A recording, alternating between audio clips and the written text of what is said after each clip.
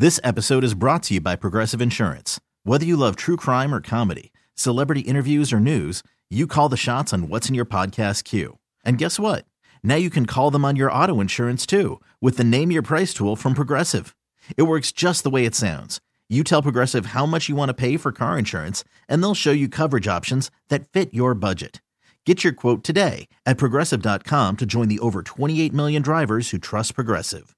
Progressive Casualty Insurance Company and Affiliates. Price and coverage match limited by state law. Welcome to America's Best Baseball Podcast. We take you behind the scenes in and around Major League Baseball with former big league manager Kevin Kennedy and veteran baseball broadcaster Rich Herrera. This is the only weekly podcast hosted by someone like Kennedy who played, coached, and managed in pro ball. So we can take you into the manager's office for a real insider's view of baseball, alongside a veteran baseball broadcaster like Herrera who has covered the game from coast to coast. So let's talk some baseball with your hosts. Here they are, the skipper Kevin Kennedy and Rich Herrera. Welcome, everybody, to America's Best Baseball Podcast. We say that because it is. Listen, when you're that good, just say it. That's Kevin Kennedy, the skipper. I'm Rich Herrera. Skip, you ready to go? Let's do it. Ready. All right. I got this story that I wanted to talk to you about. Well, there's a couple things I want to talk about in this broadcast. Number one, hottest team in baseball, Houston Astros. Listen, they run a streak of wins together in the most improbable fashion. Kevin, what's it like when you're the manager of a team that is that red hot and just can't seem to lose? 2-1. And Altuve drills it deep to left. Make it 3 in a row onto the train tracks. And the Astros go up 4-1. Second home run of the game for Jose Altuve. You, first of all, you expect to win every time you step on the field. That's number one.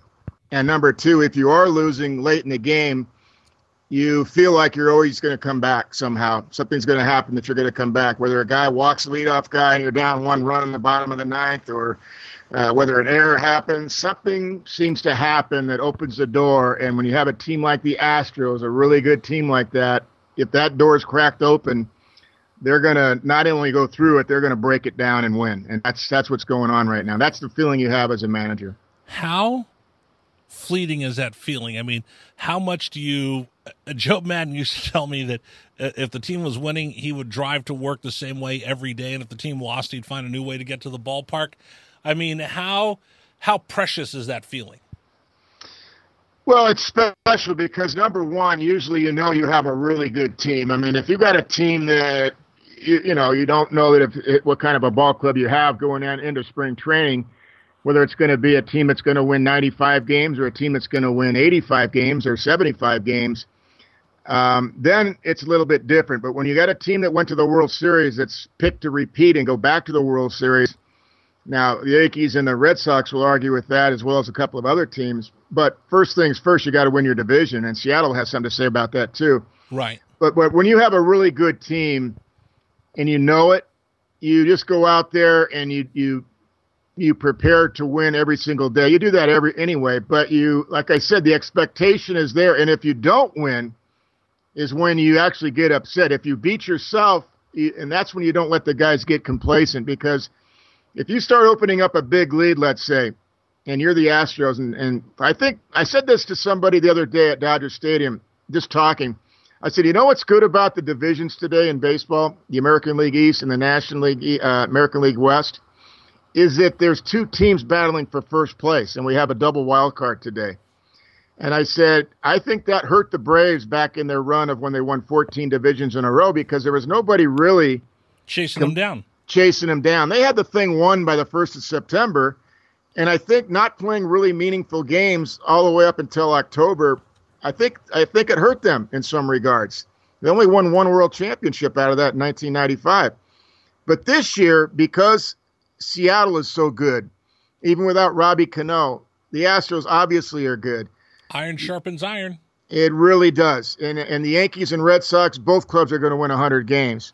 The Astros are going to probably win 100 games. The Mariners might win 100 games. That really makes it really where you stay on top of your game, because you don't want to throw a game away. And I remember I had one of my players, John Valentin, tell me years later after I was broadcasting, he was in the last year of his career, and Johnny was a shortstop for me back in the 90s. And Johnny was trying to make the team with Baltimore. And I was doing my spring training coverage, Rich. And he said, "Can I tell you something?" And I said, "Yeah."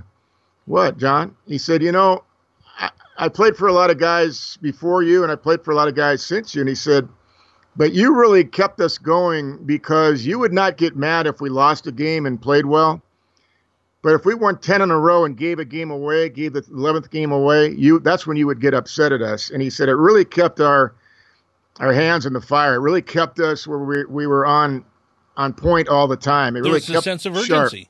Yeah, you managed with a sense of urgency, and it kept us with a sense of urgency that every game is important because, you never know when the next injury could happen or the next two injuries can happen. And all of a sudden, that great team that you have, all of a sudden you've lost two key guys, and now somebody else gets healthy, then it could change. So you don't want to take 162 games for granted is what I'm saying. Look at the Dodgers, Giants, and Angels. Turner, Longoria, and Ohtani. Boom.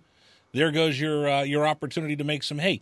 You are absolutely right. When do you get that feeling? How many games is it before you start really feeling that mojo that you're unbeatable? 1, 2, 3? How does that happen? Usually, in spring training, but I always use the gauge of about a quarter of the way into the season, about 40 games, maybe 50 in a big league season. And granted that seasons have changed. The schedule this year is so strange because the teams in the West, for example, they've already played each other 4 times, 2-2.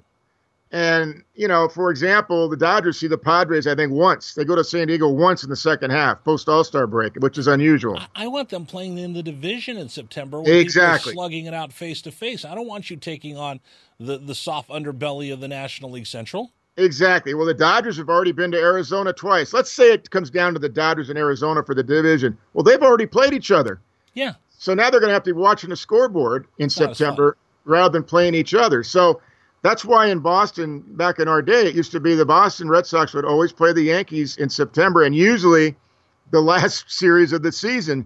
And it meant something. It was done by design because in those days, those were the two best teams, and I know the schedule was made out that way. I mean, Baltimore was good for a while there too, but because of the rivalry and the history of the game and the history of that rivalry and the history of the Dodgers and Giants and the history of the Cubs and the Cardinals, they would always have those series be the final, at least in the final 10 days of the season, because it kept the interest of baseball and the rivalry going. Share with me what it's like to be in the zone. Like the Astros were in the zone during this hot streak.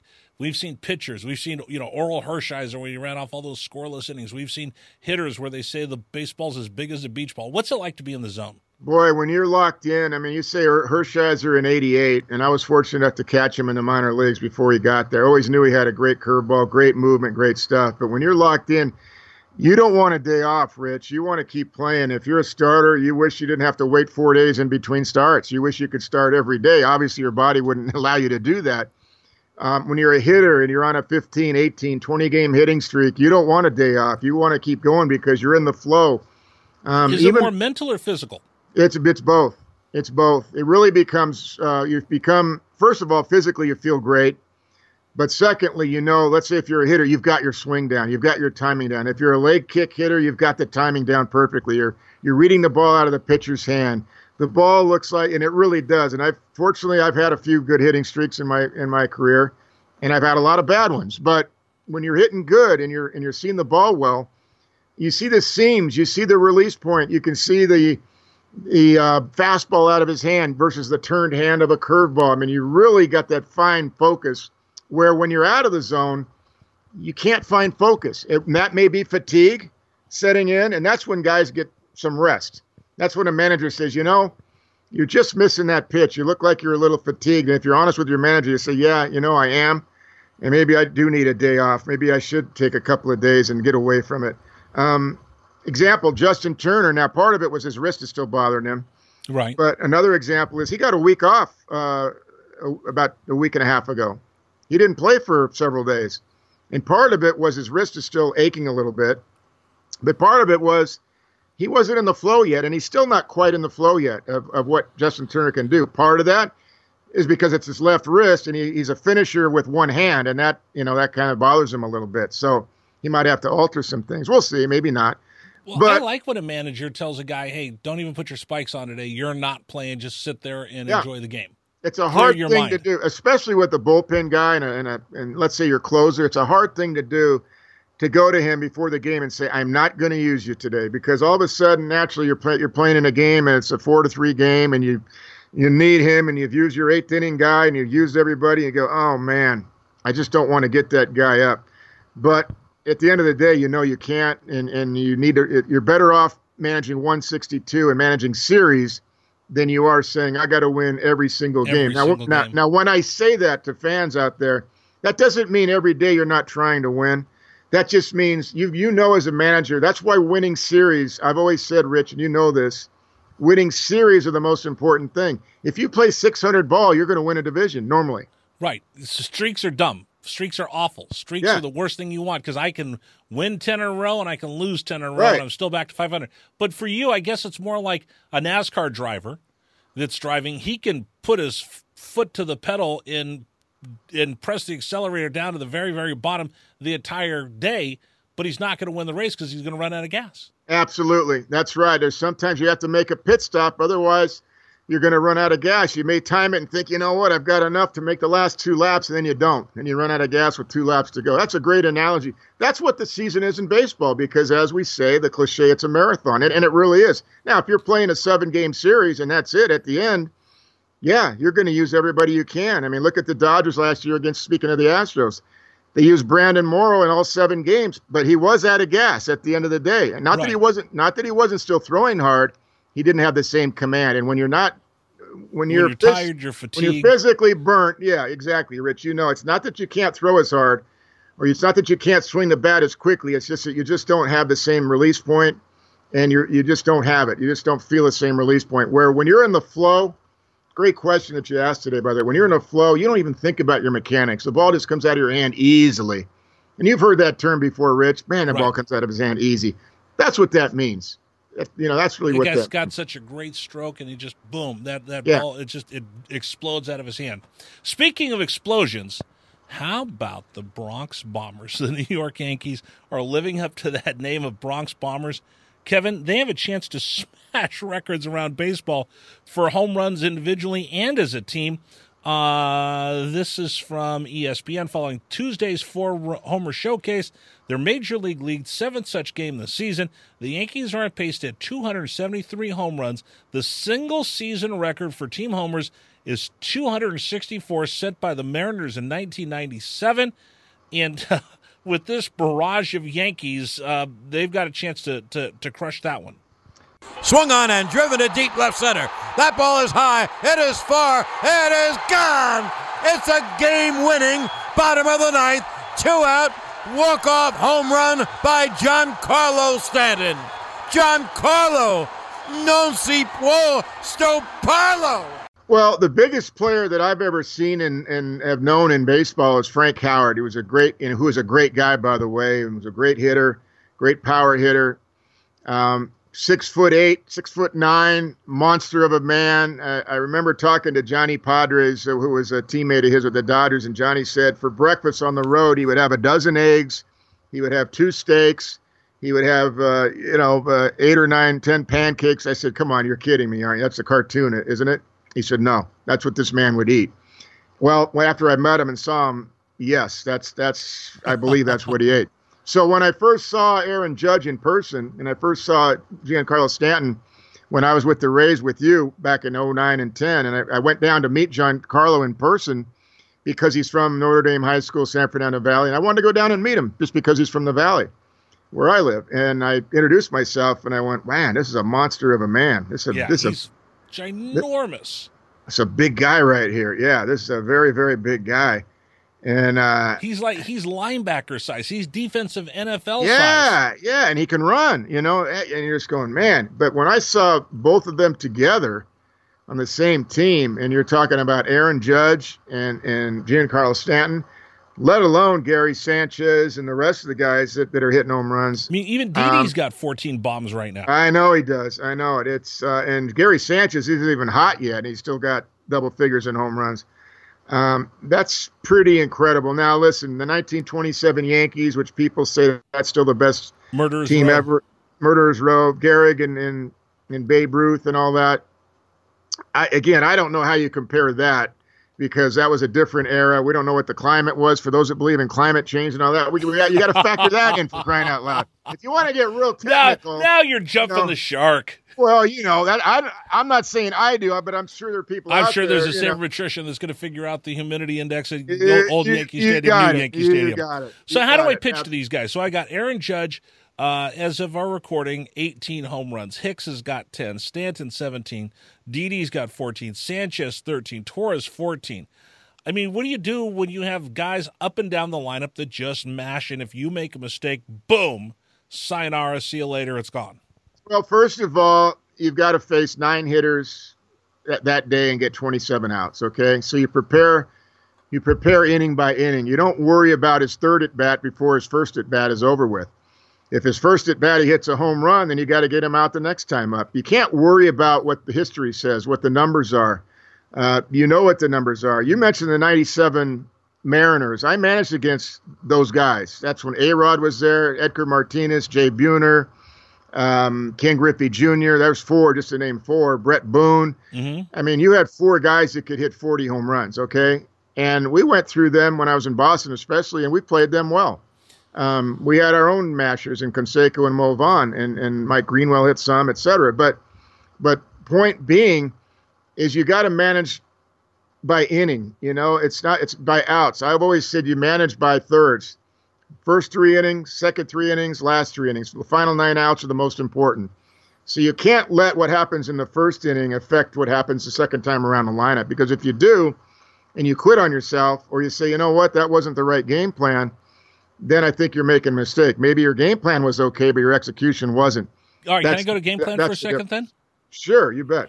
So if I'm an average pitcher and I know where I live and what I do, but I know what they do I pitch to my strength, or do I try to pitch to their weakness? I think you got to always stay with your strength, but also recognize you got to make adjustments and go to their weakness as well. Because if you're a one-pitch pitcher, you're going to be a closer. You're not going to be a starter. There's no one-pitch pitchers in the big leagues that are starting, okay? You've got to have at least 2 pitches, and preferably 3 that you have command of. If you've got 3 pitches that you have command of, you're going to be a pretty good pitcher. I'll just take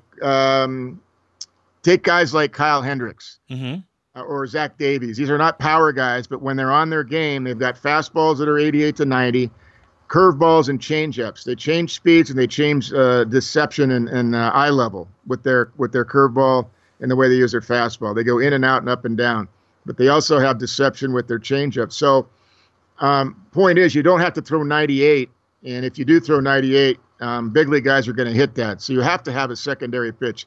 Preferably, if I was a 2-pitch pitcher, I like a guy with a fastball and a changeup. Guys like that can actually win. There are people all across America right now going, "No, Kevin, I've got to have a breaking ball. That's why my 14-year-old needs to start throwing a breaking ball. You can't live with a fastball and a changeup." Well, believe it or not, check out Mario Soto. Check out Ramon Martinez. Ramon Martinez won 20 games with L.A. with a fastball and changeup. His curveball, you spat on it. It wasn't anything you even looked for, because he couldn't ever get it over, and you didn't throw it very much. But he had a great fastball at 98, and he had a tremendous changeup that was 12 miles an hour slower that looked like a fastball, and he had command of both. So you can get away with that. But preferably you need 3 pitches to be a successful starter and command of all 3. Okay, we talked about this on satellite radio when Stanton joined Judge, and we both said it because we've seen it before. I mean, I worked in Florida, down in Miami, and I actually went through and did all the tape and the homework on Stanton when he had a month where he was just awful. I saw he was chasing everything down and away. Right. Nobody was coming over the heart of the plate. Nobody was throwing inside. He was just chasing everything away, striking out left and right, and people are, oh, that's it, he's done. Obviously, he's recovered. We both said it, that they're both pitchable, which they are. They're both pitchable. You can get them out. But what I'm wondering, Kevin, is how contagious is home run hitting and red-hot hitting? How contagious is that on a club? Well, I think there's a confidence that exudes. I mean, I talked to Kenley Jansen the other day, last Saturday night after the game, and I said, what are the couple of the biggest reasons why, Kenley, you guys are coming back and winning like you did the last few years, like you're on the streak of 22-6 or 21-7 or whatever. He said, first of all, the presence of Justin Turner being back has meant a lot.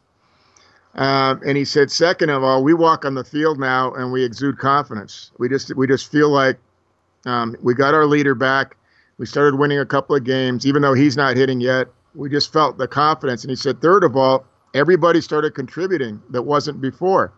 Out of necessity. So guys that went down, we kind of relied on Kershaw and Ryu, who was pitching so great at the time, and those guys went down. So he said, we knew we were better than what we were playing, so we had to step up individually, and each guy has. And so they just took it upon themselves. Each guy just take care of yourself and don't worry about everything else. And if you're a good player, which most of those guys are, then the execution will be there. And that's really what happened. Confidence plays such a big part of it. You know, talking about Judge and Stanton for a moment, there's couple things I got to mention about when you're going through a lineup like that, like the 97 Mariners that I mentioned already. Or this Yankee team.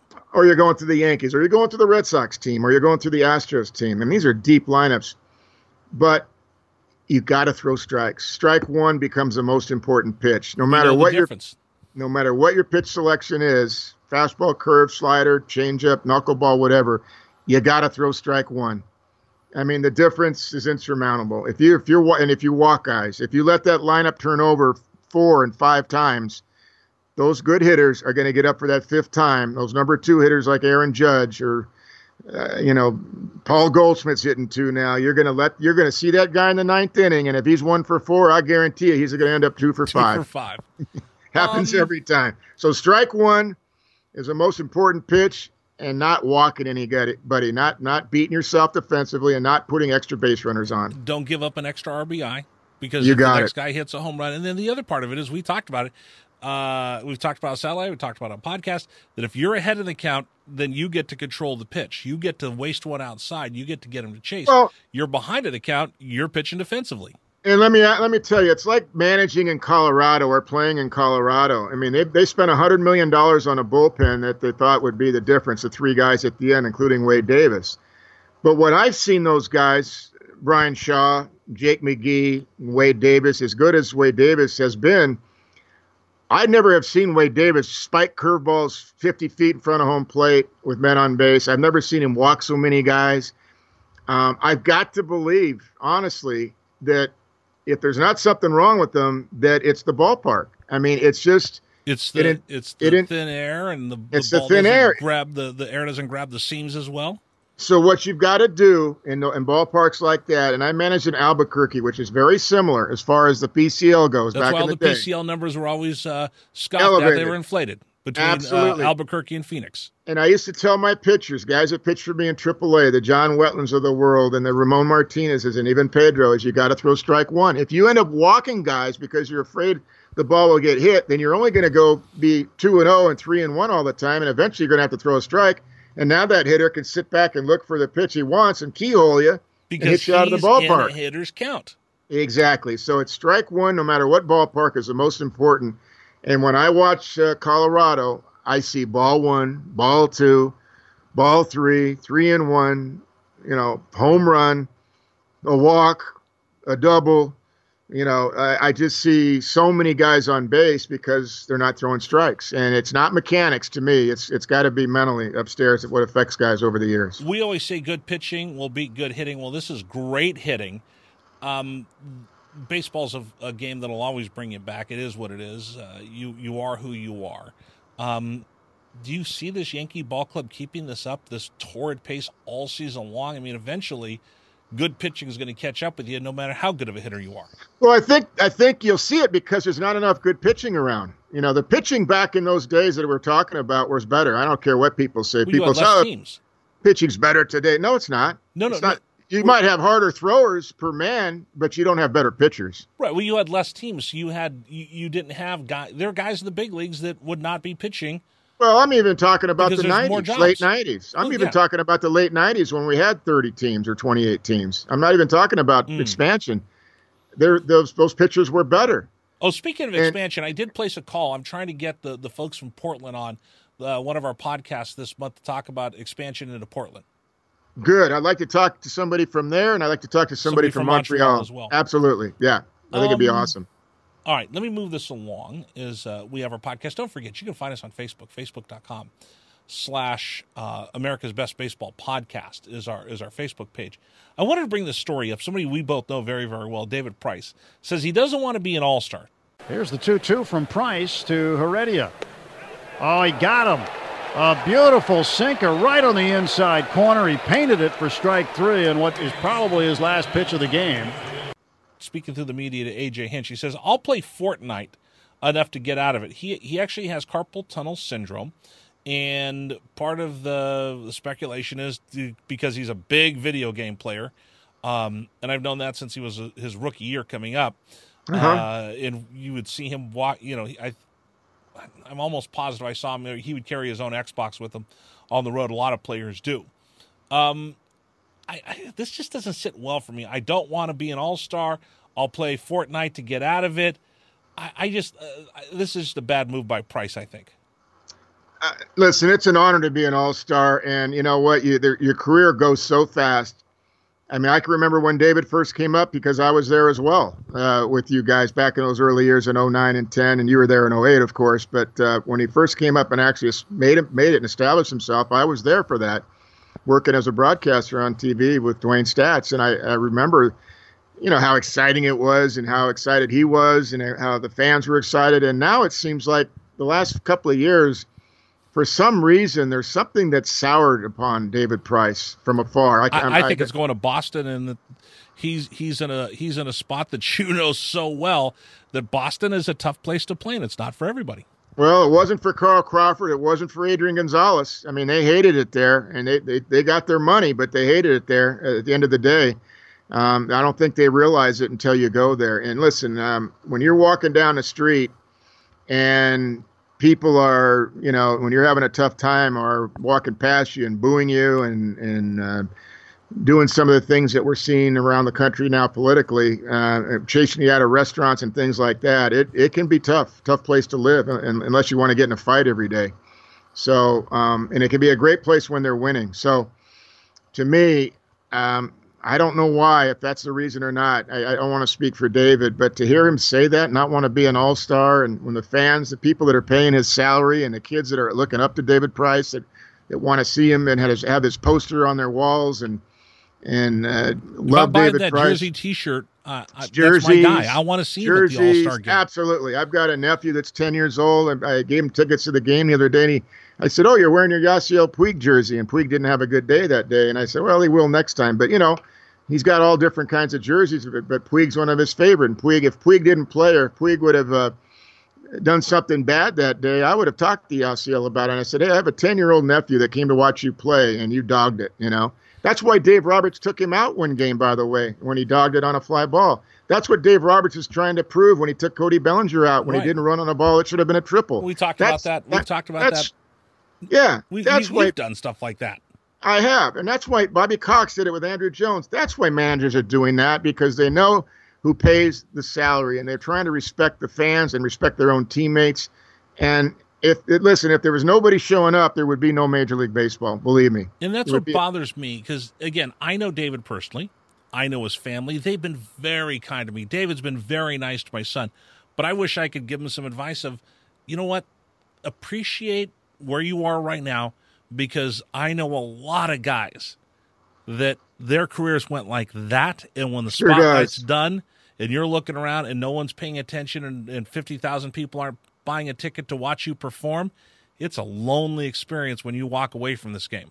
Rich, I found something the other day in my baseball office that I hadn't seen. It was from 1978, and I blocked home plate in Richmond, Virginia. We were playing the Richmond Braves. I was with Rochester Orioles.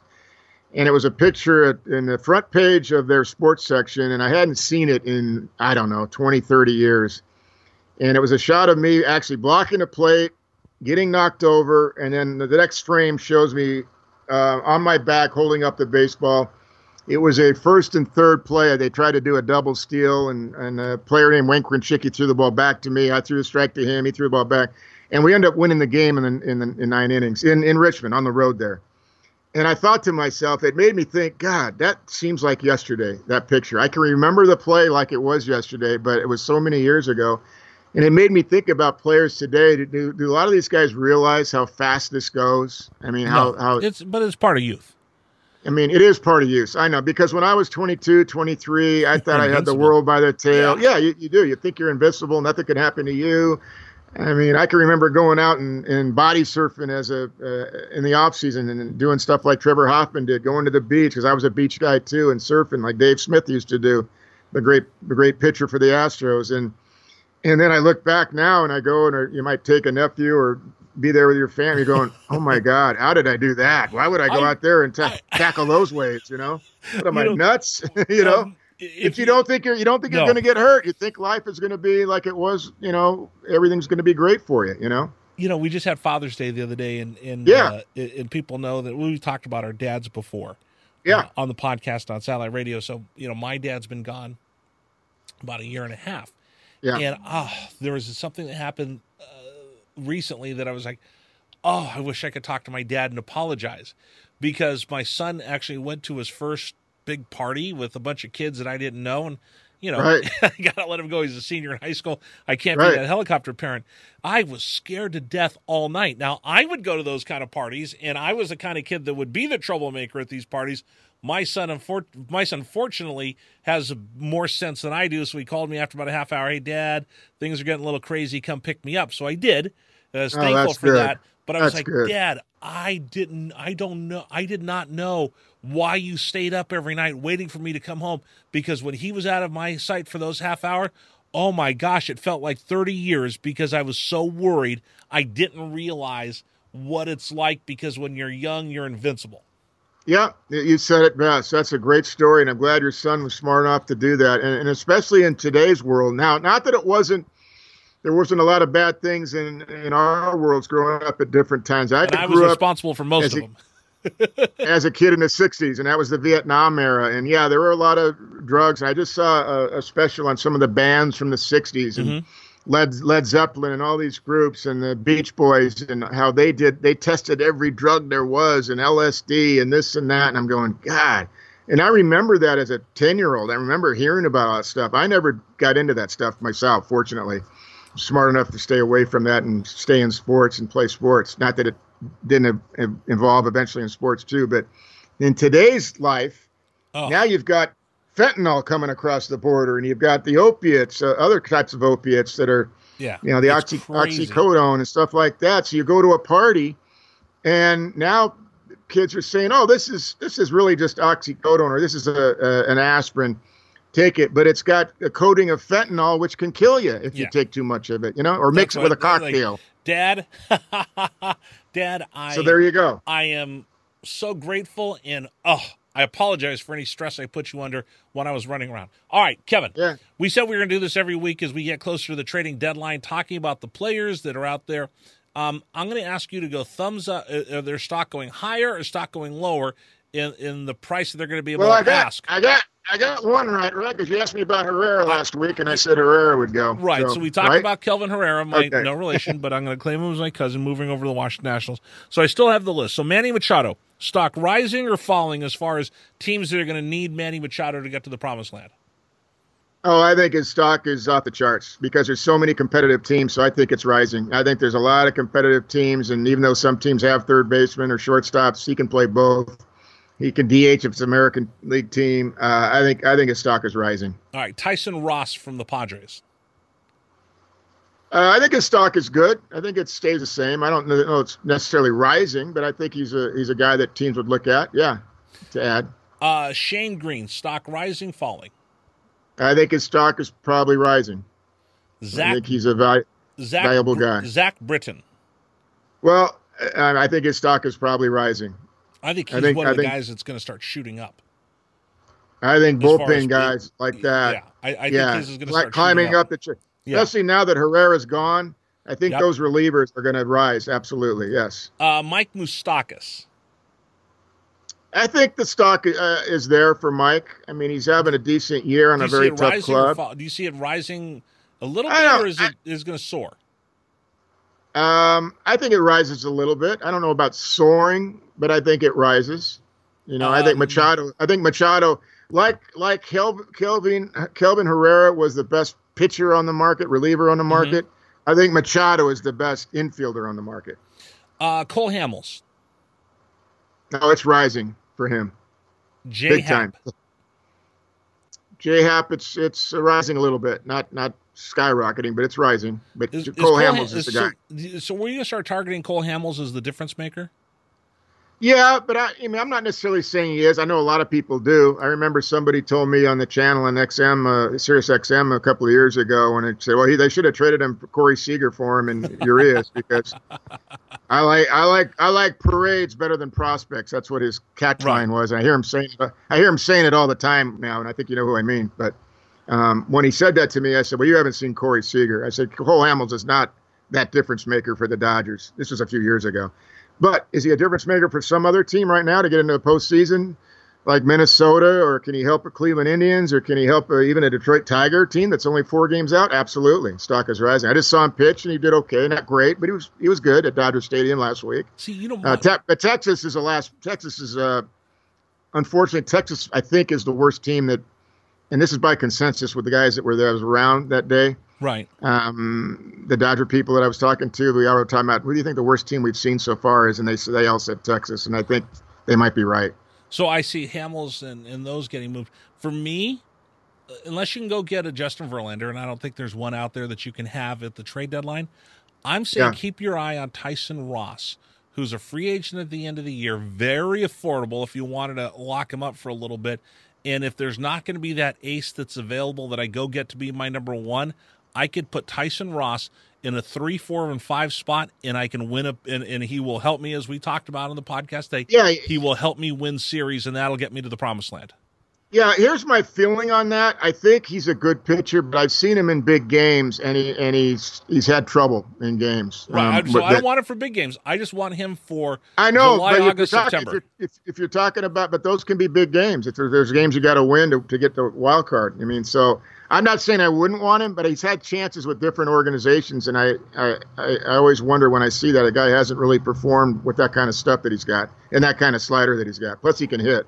See, this is why it's America's Best Baseball Podcast, because Kevin Kennedy's right here teaching me baseball on a daily basis, fans. This is why I love doing this podcast. Where's that voice coming from? It's the voice inside my head going, hey, Kevin Kennedy knows more than the rest of us. Well, I hope you're right at that point. I never even extrapolated that. That's just my feeling. Listen, I completely understand where you're coming from. My point was that if I've got a team that needs a 3, a 4, and a 5 that's solid, or I'm going to have a swing guy coming back and forth from the bullpen, or a young kid coming up, I throw Ross in there to help me win the third game of a set. Because, my ace is going to go against their ace, number 2, 3. If I could put him in a 4 and a 5, or maybe even a 3 in a stretch, I got a chance to win that second game, which gives my ace coming back on that 5th day a chance to win the series. Yeah, and I've always liked his stuff. Who wouldn't? I remember when he was with Oakland, tremendous slider, great stuff. And, of course, we saw him in the West a lot, and when he was with San Diego as well. Right. I've seen him a lot, but I've seen him also in big games. And I haven't seen him turn the corner yet. So it's not that I wouldn't want him, but in a playoff game, I'd want to Cole Hamels or somebody like that. Oh, yeah. I mean, Cole Hamels is a 1 too. But yeah, I'm not saying the stock isn't there. I'm just not saying it may not be as high. I may not be as high on him as you are. Is Cole a 1? I think he's still a 1, but what I've seen, I wouldn't put him in the class of Verlander. I wouldn't put him in the class of. He's kind of like Dallas Keuchel is right now. Right. Dallas was a former Cy Young Award. I think Cole can be a 1. I think he was on a good team. I think he'll be motivated again. I'm not saying he's not, but I just saw him. He didn't have great command last time. Like we talked about being contagious. If you go from the worst team in baseball and you go to a contender, it charges your batteries up again. Absolutely it does. Absolutely. It's tough to be on a losing team, and they don't have a great team. Let's put it that way. And it's tough to keep your edge and keep strong, even though you're supposed to be the leader and all that on the pitching staff. We talked about the Astros. They expect to win every day. If you're in that Texas Ranger clubhouse, I'm not going to speak for the Rangers. I've been around clubhouses. I was in Oakland covering the A's. You knew that the A's were the worst team in baseball. You didn't come to the ballpark expecting them to win. One team's expecting to win, Rich, and the other team is hoping to win. That's bingo. See, again, that's why this is America's best baseball podcast. All right, I'm just dropping the mic after that one. That's perfect. Say that one more time so people understand. I said, well, one team is expecting to win, and then the other teams that aren't so good are hoping to win each day. Because nobody walks in and say, I'm going to lose today, but the difference between I expect to win versus I hope I can win somehow is a big difference. Deep down, when you're walking in the mound, if you're Cole Hamels, I hope I get some runs. Hey, how many times did we work in Tampa Bay when Price was pitching or Shields was pitching or Garza was pitching, and they'd give up one like, oh, my gosh, I hope they can score two so I get a win. Yeah, absolutely. And that's the difference. Teams like the Astros expect to win every day. And the Rangers hope they can win. Teams like the Rangers right now are hoping they can win. Yeah. All right, that's it. We're done. I can't do anything better than that on this podcast. Don't forget, you can find Kevin Kennedy, MLB on Twitter. My Twitter handle is RBIRich. Our Facebook page is facebook.com/America's Best Baseball Podcast. Our podcast now available on radio.com, Apple Podcasts, Stitcher, TuneIn, and everywhere you find podcasts. So until next week, thanks for joining us on America's Best Baseball Podcast. Thanks for joining us for America's Best Baseball Podcast. Our podcast was produced by Braden Suppernant. Find us on Facebook at America's Best Baseball Podcast. You can find Kevin at Kevin Kennedy MLB on Twitter, and you can find Rich on Twitter at RBIRich. This episode is brought to you by Progressive Insurance. Whether you love true crime or comedy, celebrity interviews or news, you call the shots on what's in your podcast queue. And guess what? Now you can call them on your auto insurance too with the Name Your Price tool from Progressive. It works just the way it sounds. You tell Progressive how much you want to pay for car insurance, and they'll show you coverage options that fit your budget. Get your quote today at Progressive.com to join the over 28 million drivers who trust Progressive. Progressive Casualty Insurance Company and Affiliates. Price and coverage match limited by state law.